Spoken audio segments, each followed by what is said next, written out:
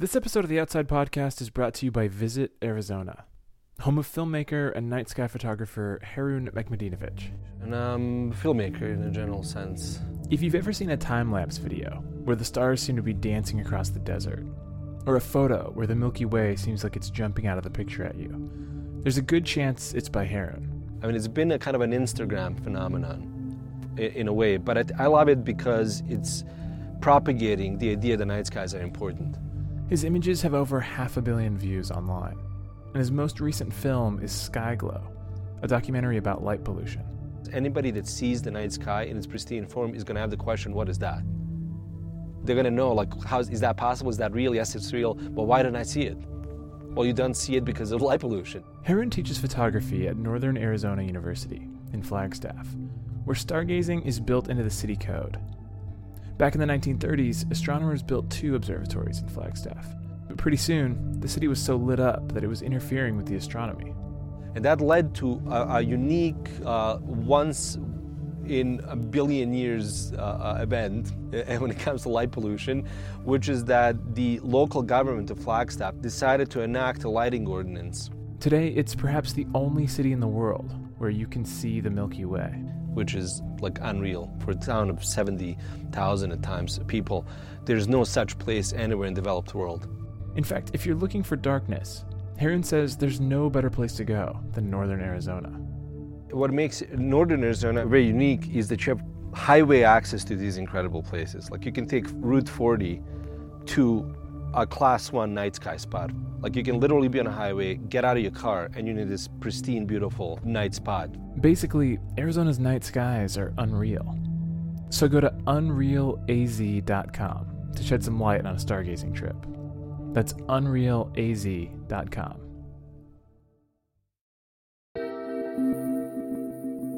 From Outside Magazine and PRX, these are Dispatches, stories from our writers in the field. I don't know if you saw this when it came out, but about a month ago, doctors in Scotland began, when appropriate, telling patients to do things like go birdwatching or take a hike. It's part of a nature prescriptions program, and it probably represents some kind of tipping point in our understanding of just how good for us going outside really is. Outside contributing editor Florence Williams has been on this beat for a while. The first time we had her on the podcast, it was to talk about her book, The Nature Fix, which is about the benefits of being outside. And one of the concepts that she talks about in that book is the 3-day effect. How after 3 days in the wilderness, there are all sorts of mental benefits. Your prefrontal cortex slows down. Your senses become more acute. You're even more empathetic. But at the time, there were lots of gaps in the how and why of the 3-day effect. So now she's back with a series for Audible, looking directly at what's going on in the brain, and how people can harness the power of the wilderness for themselves.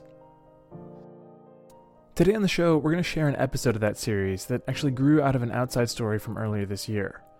Florence was headed out on a backpacking trip with a group of women who were the victims of sex trafficking and looking to heal from that trauma. Many were addicts, very few were comfortable outside. And this begs the question, does the 3-day effect work for people for whom going camping is stressful? And not like I forgot to pack the peanut butter stressful, but like I'm in a new environment where there are lots of ways to get hurt or killed, and I don't know what's normal or how to take care of myself. Would these women find any comfort outdoors? The answer is actually pretty surprising. Here's Florence. Not long ago, at about 5 a.m, I woke up after a bad night sleeping on a cement floor, and I crawled under a desk to record some notes. I'm in a warehouse in Englewood, Colorado, and just spent the night sleeping on the floor with a bunch of other women from various shelters and safe houses in Atlanta. They are sex trafficking victims, had addiction issues. Some of them would be homeless. I was addicted to pain pills at 9 years old. I started prostituting, I started doing heroin, you name it, I did it. And I got the wrong attention from a man, and I got hooked on crack specifically, and I was a horrible alcoholic. I was drinking almost 2 gallons a day, so, because I was like, I'm just going to go right back to him, because anywhere that I went, I knew that he would find me. I've really felt trapped there. Like, I couldn't leave. We couldn't go anywhere by ourselves. We were, like, locked in the house. It turns out I had some misconceptions about who's involved in sex trafficking. I knew that its main features include force and coercion. It's not like when you're a child, you play prostitutes and pimps. You don't. It's when it happens to you and you can't get out, that's when reality sets in. I think a lot of people have no clue. I told people I was working on this story and they were like, oh, international. And I'm like, no, these are women from the United States. No one has any idea that it's right next door. And it's politicians, it's officers, it's judges. I mean, you'd be surprised. There were 6 women, and they'd already been through a year of intense therapy and rehab. And they'd come out here to Colorado to continue their journey. Like with the veterans, we were about to head out into the wilderness to test the 3-day effect. I was worried because, unlike the veterans, these women virtually had no outdoor experience. And this would be physically more demanding. We would be backpacking, not rafting. And was this even a good idea for them? I mean, especially given the kind of suffering and trauma they'd already been through. It was really demeaning. That was Clover, or at least that was her trail name. She was held captive for over a year in a house in Boston. It like really strips away, if you have any identity as a woman or any kind of like respect for yourself, or, you know, no matter how small it is, to have to share yourself and have no choice. To help me understand this kind of trauma, I felt like I had to talk to an expert. Well, I think people have an experience that's basically too big for them to shake off. Denise Mitten runs the Adventure Education Program at Prescott College in Central Arizona. If we look at animals, if we look at even ourselves, when something happens to us, we kind of give a little shake to shake it off, and that really is useful. And as it turns out, when that doesn't work, it kind of gets embedded into our emotional regulatory system and makes our sympathetic nervous system get out of whack. On this trip, we're going to be looking less at data and more at theory. Well, for example, why wilderness therapy needs to look very different for a group of women like this than for, say, a group of war veterans. And what does it mean for the trauma therapists who work in the field? There has to be that understanding from the very beginning and get-go that it's not going to look like a quote-unquote normal trip. Because this trip would upend everything we think we know about wilderness and healing. So what we're going to do is we're first going to start, and you're going to take your pack and just open up all the straps so that it can be as loose as possible. That's one of our backpacking guides, Chelsea Van Essen. It's morning 1 in the warehouse, and we're packing up. These women range in age from 20 to 37, and I would say at this point, they are looking pretty apprehensive. So when we pack our packs, the bottom section is what we call our light and our fluffies. We want to protect our lower back so that it doesn't get hurt by a lot of the heavy stuff. I am nervous. What are you nervous about? I'm nervous about what kind of physical limitations I have. I'm nervous about the nighttime creatures in the mountains. Have you slept outside before? Yes, I was homeless for a period of time, so the streets is what I'm used to. But how long did you sleep outside when you were I homeless? was outside for a period of 3 years in Atlanta. I think sleeping in the mountains will surely be easier than that. But she says no. The streets were definitely a lot easier. The mountains I'm quite intimidated by. You think about when you're in the outdoors, you know, you're combining all the elements and the senses and space. Elise Nicely is the founder of an organization called She Is Able. As the women are stuffing their donated fleece and rain jackets into their packs, Elise says her mission, which is to connect trafficking survivors to the great outdoors, has a serious foundation. I think giving them that space to just breathe is huge for them. But I think there is this physical, psychological connection where, okay, my feet are moving, my hands are moving. I'm all of a sudden, mind and body is coming together. The physical challenge combined with all of the healing elements of nature and the outdoors provides these profound moments for them. At first glance, Elise seems like an unlikely activist. She was a University of Georgia sorority girl, and she's just 27 years old. Her organization is only a year old with a tiny budget. My passion for this group of women started in college, but really, the defining moment for me is I spent some time in India working in the red light district of Mumbai, and for the first time, I think, in my life, realized the gravity and the just horrific nature of slavery, and especially, sexual assault and trafficking. And, I had a moment in India where I just felt like, man, this is just it for me. In the U.S., girls get sucked in by fragile life circumstances, including abuse and neglect. Clover was first sexually abused as a young girl in her mother's house. Today, she wears colorful hats that she crocheted herself. You have your choice taken away from you, and to have your sexuality really ravaged in the most extreme ways and then have no control over what's happening to you. It does things to you in all kinds of levels, mentally, emotionally. The pervasive fear seeps out into other areas of their lives. And just this idea of always asking. Chelsea, our guide, is well briefed on how to make them feel comfortable out here. Just emotional safety is, again, a highest priority, and in that spiritual safety as well. She has a background in trauma therapy, and she's trying hard to issue reassurances as we head out. We recognize that if you don't feel safe, if you're not safe, then nothing else is going to happen. This refreshment of nature that we're talking about, this power of healing of nature, none of that can happen if our brains are not feeling safe. These mountains are rugged, especially now in October. With weather coming in, these packs are heavy. Oh, this is going to be a nightmare.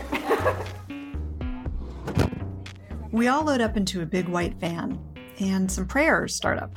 These women have been in rehab centers run by evangelicals, and it's rubbed off. Thank you that we get to see your beauty, and we get to see everything that you have created in all of us, and just everything that's around us. God, we know it's from you. We just pray for safety. Above all else, we pray for safety. As we drive to the mountains, the women write down their fears on pieces of paper, and we read them out loud. Being cold. Amen. No rest. That people will judge my story. They're good at fear, too good at it. Here's Prescott's Denise Mitten. Basically, at this point in the media, the outdoors is made to seem like a very frightening place. And women have not been particularly welcome in the outdoors for the last couple thousand years. And so we are told as women that it's a scary place. It's a scary place for us. We have to be careful. And what I find fascinating is the research I've done on women's writings from the 1800s through the present has shown that often women will start with that fear and that trepidation. And then as time goes on, it's like, gosh, I've come home. This is wonderful. I love it here. For veterans with PTSD, nature can be a place to find refuge and also a way to help them feel present. But for people like Clover and others with long-term sexual trauma, nature has an even taller order: to provide a place to relearn to trust others, and more importantly, to trust yourself. But first, you have to trust the land. Look at those mountains.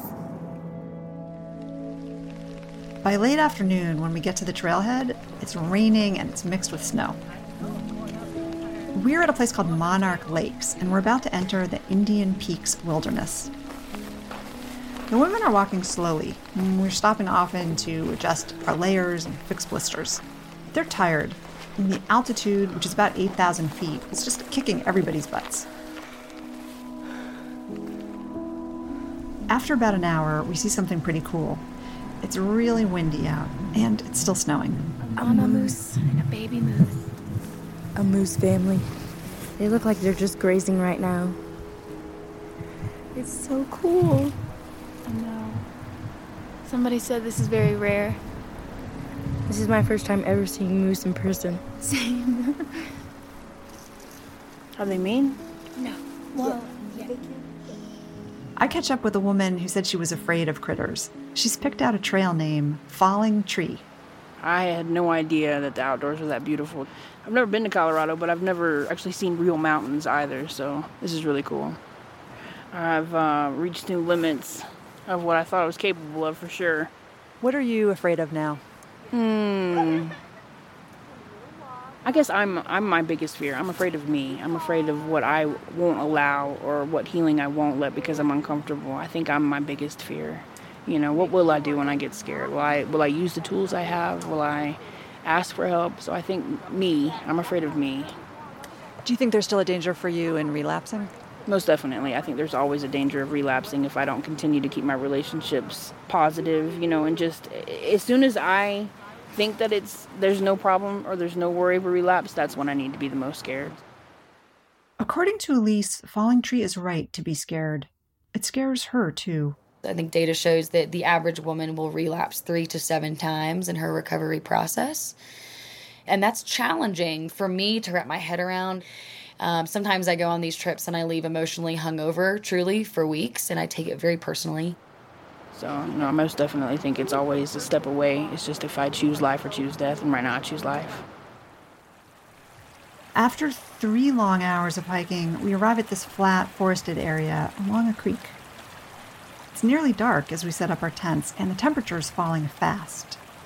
The plan is to leave here in the morning and hike to a new higher camp. There are already patches of snow on the ground, and we're all just really looking forward to huddling by the campfire.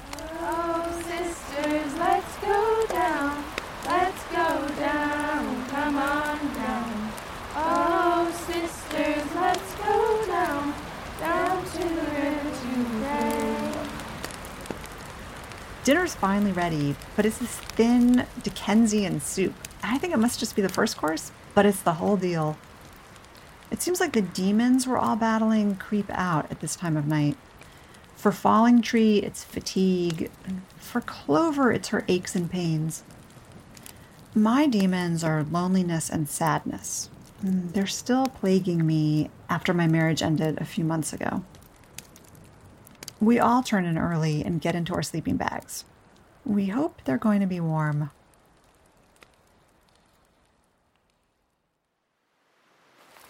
It's morning 2. I'm walking through the woods. It's 7 in the morning. The aspens are so beautiful. And it was a really cold night. We all crawled into our sleeping bags around 8 o'clock or 8:30 with Nalgene bottles filled with boiling water that we put as close to our bodies as we could stand. And that was nice, really nice. That saved us. And I shared a tent with Swirl, Vanilla Bean, and Chocolate Drop, who are awesome. We make a morning fire and check in on how everyone did last night. Elise from She Is Able starts us off. So this is really tough, and I was really cold, but I think I'm learning a lot about understanding what does strength and pushing myself look like. Even Elise looks a little ragged. Her sorority smile, gone. Actually, nobody's looking too stoked about being in the mountains this morning. The temperature has finally warmed up to about 30 degrees. And what awaits us for breakfast is lukewarm oatmeal. We'll be beefing it up with gobs of peanut butter. This just kind of sucks. Like, this is a lot of y'all's first time, doing this, not only camping, but we're in the backcountry of Colorado in, the beginning of snow season. For me, my biggest priority is that this trip for y'all is healing and freeing and fun. And if that's not what's being accomplished, then we as your leaders need to reassess and make decisions. I'm beginning to wonder about the wisdom of the 3-day effect out here. Maybe nature healing works better in good weather and with a more resilient group of people. Well, I had a pretty rugged night last night. I didn't sleep. My toes are freezing. I'm all right. I'm a little overwhelmed. Right. It's definitely different. This is real camping. I had no idea. I'm just struggling with the whole period thing and being in the woods and not being able to properly take care of myself and just feeling gross. If it wasn't so cold, I would so jump in the river. Last night I was pretty miserable. My feet were pretty cold. And I kept hitting I thought wet pockets, but it was cold pockets apparently. And I was just shaking and I was like, Lord, what have I done? I live in Colorado. I do backpacking trips all the time. This is really hard. That's another one of our guides, Hope Swearingen. She's also struggling to stay warm. So just know that our mentality isn't like, just suck it up at all. And so we're definitely, going to be open and going to be flexible and just going to be in tune with how you guys are doing and then what that means for the rest of the trip, okay? Then our guide, Chelsea, suddenly jogs up to the fire. It turns out she ran all the way back to the trailhead to try to find some cell reception. And she has some news for us. Good to see you all. I just wanted to affirm that we want to make this a really positive experience for you. And so in light of that, we're going to change the plans up a little bit. We're going to have this be at base camp for tonight. So we're going to sleep here again tonight. And we're going to just go on a day hike up the trail that way a little bit more. And we can show you on the map some more things. You don't have to take your packs. So you won't get carrying packs. You don't need to carry anything. So then tomorrow, we're going to hike out back to like the trailhead. And then for tomorrow night, we're going to be staying somewhere else, like at a lodge. That's the new plan. We can eat way more food. So yeah, again, apologize for how little food was last night. And I just can imagine how hungry you all were. And so I dreamt about the crazy. Yes. I dreamt about chocolate ones, peanut butter ones, all types of ones. Changing up the plans like this is a big deal. Well, it's basically an evacuation, but nobody's calling it that. Chelsea told me later that she was nervous about requesting this change from the outfitter because this almost never happens. And part of the point is to tough it out, whatever the conditions. But the trip leaders thought about this hard, and they knew what they were doing. Here's Elise. You know, your classic wilderness experience, a lot of the messaging is around, hey, we're going to push you out of your comfort zone. We're going to challenge you, and we're going to really push you to get there. With the women that we work with, they live in survival mode. And so we actually want to be communicating the opposite. Like they're already surviving. Yeah, they already are surviving. With our women, we actually want to push them into a comfort space. And so how you plan the trips and really kind of react on the trips looks very different. They're already so sensitized to sort of fear and anxiety. Absolutely. And so we don't want to play into that. We actually want to create healing in that. So there's sort of this sweet spot you're trying to hit of adventure and novelty, but not kind of anxiety. Yes. Denise Mitten from Prescott College also had some things to say about the change of plans. One of the things that can happen when women are abused over and over again is there's no way out. So in this case, the guides were wonderfully appropriate by saying, look, we can get out. Metaphorically, it models to these women that when they're in a situation that's becoming too harsh for them, it is okay, and they are able to leave that situation, and they're still okay. It seems like that's also part of the feminist critique of the traditional wilderness therapy model. You know, that it's not just about going until you drop and then become stronger through almost dropping. It's about, hey, if it's not comfortable anymore, maybe it's not working. Absolutely. We want women to understand what being able to have authentic choices and say, is this what I want to be doing right now? And be able to authentically say yes and no. And what a wonderful place to give that a try in the wilderness. One person who's had a particularly hard life is Clover. By late morning, on the second day, her mood has brightened, along with the others, as the sun hits the forest and temperatures rise to about the 50s and 60s. Okay, I'm with Clover. Yes. And we're in a beautiful part of the trail. Do you want to describe where we are? We are surrounded by a whole bunch of pine trees. There's rocks with a little bit of moss on them. It's beautiful. Clover has a high beam smile. Despite many years of sexual abuse, drug addiction, and a prison term for fraud. How are you feeling on the trail today? I am feeling a little bit exhausted, but I am honestly doing a lot of self-reflection. There was a point where I started almost getting emotional because my chest was hurting and my lungs were hurting. So I just have to keep on being realistic that, my body is, I did not treat it very well. I didn't take care of it over the years. And I have smoked drugs for a long period of time. Clover, what did you smoke? I smoked methamphetamine and I smoked lots of cigarettes. But that time period is so blurred because I was always like jacked up. I ended up getting in a really dangerous situation with this guy. He was like a cult leader and I ended up stuck there. It was dark, very dark stuff. So you were sort of in captivity? I was in captivity. Holy shit. And it was definitely sex trafficking going on. It was really demeaning to have to share yourself and have no choice. Despite these dark tales, Clover and the other women are moving more easily as the benefits of nature seem to be kicking in. They sing and they laugh. And back in camp this afternoon, they take their journals and they go sit by the creek or go inside their big tents. It's helped Vanilla Bean notice some things about herself. She's 20, with a mane of this really thick, dark hair. She feels tired today, but as she puts it, at least she's feeling, and this wasn't always the case. I was on Xanax and alcohol. Xanax was my main addiction. I felt like I always wanted to suppress, like I wouldn't remember anything, and I liked to suppress how I felt, and it was like I wasn't even alive. It was like dying without dying. What she and the others have been experiencing on this trip, and even sometimes cultivating through drugs, is known as disassociation. Elise later explains this phenomenon to me.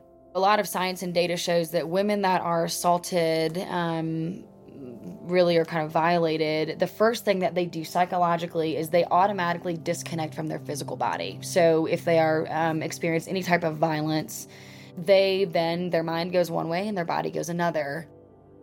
Denise Mitten, the adventure therapist, says that being in nature, benign nature, is especially helpful and maybe even uniquely helpful with dealing with this aspect of trauma. While combat veterans and other traumatized individuals may also disassociate, it's especially common with sexual assault survivors. The more time we can be in nature and experience this oneness with our own body and understand what our body is doing and feel connected, sometimes that will help with disassociation. Again, it helps when it's a calm activity. If it's something extremely arduous that's over our heads or way stressful, the women will continue to disassociate. Why is it important to stop the disassociation? As we leave our body or disassociate, then it's easier to do things that we really don't want to do. It's a somatic experience where they need to actually feel their bodies and appreciate their bodies and feel like they're okay. Being here and just like feeling the breeze hit my face, like feeling my nose go cold, like feeling my fingertips cold, like yes, it is really cold and it's hard, but I can feel it and I can remember every single detail.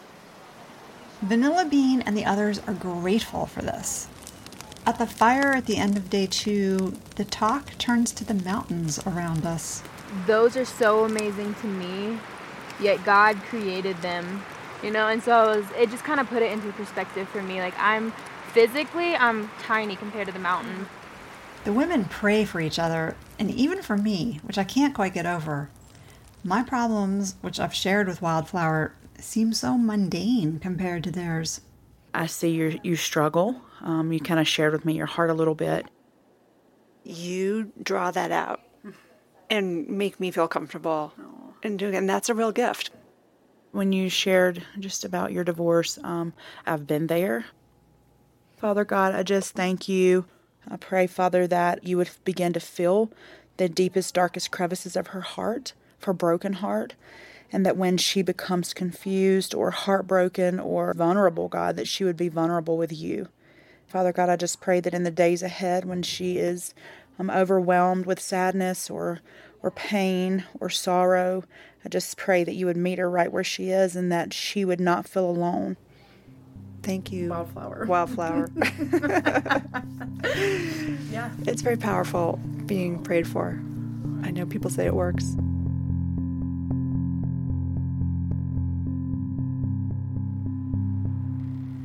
Hey, good morning. It's morning 3 Well, I'm going to put my mitten on because it's about, 35 degrees.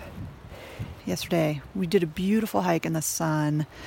Lots of red and yellow kind of willows on the slopes. And especially on the way back after lunch, I just started thinking, yeah, men, who needs them? That's where I want to be. And it felt good.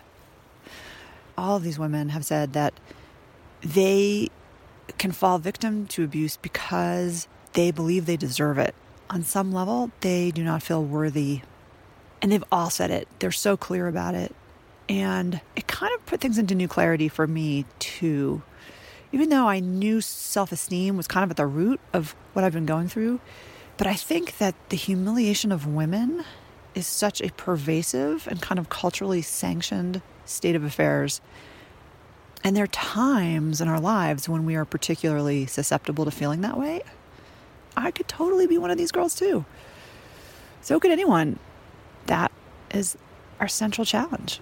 How to maintain a sense of worth and self in this crazy world. Okay. Gotta go pack up my sleeping bag. It was so cold that we're hiking out a day early, which is really nice because it's supposed to be 32 tomorrow. By afternoon on day 3, the snow flurries are picking up. But we're hiking back to the waiting van. It's like our big white pumpkin waiting to take us back to the Crystal Palace that has hot water and ample supplies of food. Okay, Elise, where are we? We are in Toth Hope House, I think. We just left Indian Peaks Wilderness about 2 hours ago. We're staying here tonight just due to some weather concerns. So it's awesome. It's a beautiful house. So what did you hear is coming in? Oh, man. A big winter storm is coming in. Just heard that between 9 o'clock tonight and 3 p.m. tomorrow, there's supposed to be 10 to 14 inches of snow hit the Rocky Mountains where we were staying. So incredibly grateful for a warm home to stay in tonight for us. I get the sense the women are very grateful, too. They're so excited. I think that the factors of I get to shower and there's heating is a huge win. They don't have to sleep on air mattresses, so I think they're really pumped. They are psyched. Yeah. But we're not exactly removed from nature. The ranch house sits among grasses and willows outside the tiny town of Hot Sulphur Springs. Chelsea tells us to wander around a pond and to find a stone that represents something about us that we want to cast off. We find these rocks and one by one silently hurl them into the pond. It's a surprisingly moving exercise for these women, some who cry while they throw these rocks with all their might. I do this too, and it feels amazing. Once again, I'm really impressed by the intuition of these young guides to lead us into these moments where we have these raw insights. I cast off the idea that I'm somehow broken just because my heart is. Afterwards, I feel a little lighter and a little better. Throwing a rock to throw something away that I no longer need, no longer want. Denise Mitten refers to moments like this as metaphorical agents of transformation. It's coming back to that somatic piece, that body piece. I'm actually getting it out of my body. We believe that metaphoric piece is very powerful. You're open to change, and you actually are changing and rewiring. After 2 days in the wilderness and one on the edge of it, you could feel a shift in the group. You could feel their relief and their joy and their renewed commitment to doing the hard work of recovery, both alone and with each other. I sensed it, the guides sensed it, and I realized it wasn't just brought on by nature, but by the hard-earned feelings of safety and beauty and nurturing. And have you watched transformation happen? Oh my gosh. I mean, absolutely. This is Elise. And I think that for me as the leader is like, I'm done. That's huge. I could leave a happy woman and be so happy that it's unreal. It's a huge victory. There were a lot of tears this weekend. Yes, a lot of tears. And the power of grief in mourning is vital to the process of healing. Your body needs grief. You need to recognize the cost of things. And then that connection to your body again can, again, amplify healing and restoration and hope and the value and beauty of who you are. Day 3, are you feeling any 3-day effect? Yes. I think that's really, really cool. And I learned a lot on this trip. I am very rejuvenated. Day 3, I'm totally relaxed and I'm allowing my emotions and my feelings and I'm allowing myself to be myself. I've set goals today of things that I want to do to really, really change and really be able to find myself again. Tonight, night 3, we have one final round of group talk. Elise asks what it felt like to throw the rocks into the water. Here's Falling Tree. I think throwing that rock for me really meant that, I've spent all this time getting tools and healing and doing this, that, and the third, and I've got a foundation of greatness if I allow it. The biggest thing I've learned on this trip is that I've spent a long time telling myself I can't, and I can. And I thank you guys for everything. For me, it made me very aware that I was holding on to something. And here's Clover, the ex-con who was held captive. This trip has been, for me, very, very healing. I've had my body taken away from me so many times, and it's been an object to be tossed around and used in any way that anybody wants by people that I loved and trusted. I know what I need emotionally, but I didn't know that I needed any healing physically. I didn't know there was deep, deep, deep wounding there. Really deep wounding there. And I had never grieved the loss that it had cost me.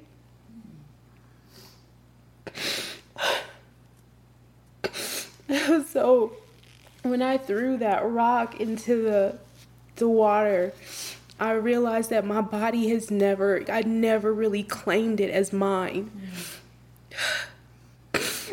So I had to, I took back my body this is mine. And it hurt what they did to me. I never ever really realized how much pain I went through. I always minimized it. So I couldn't feel it so I can go through it. Because I had to survive. I came to a place where I had to be okay with being raped. I had to be okay with it because it happened every single day for a really, really long time. So I'd never realized that I could actually own my body. It could be mine.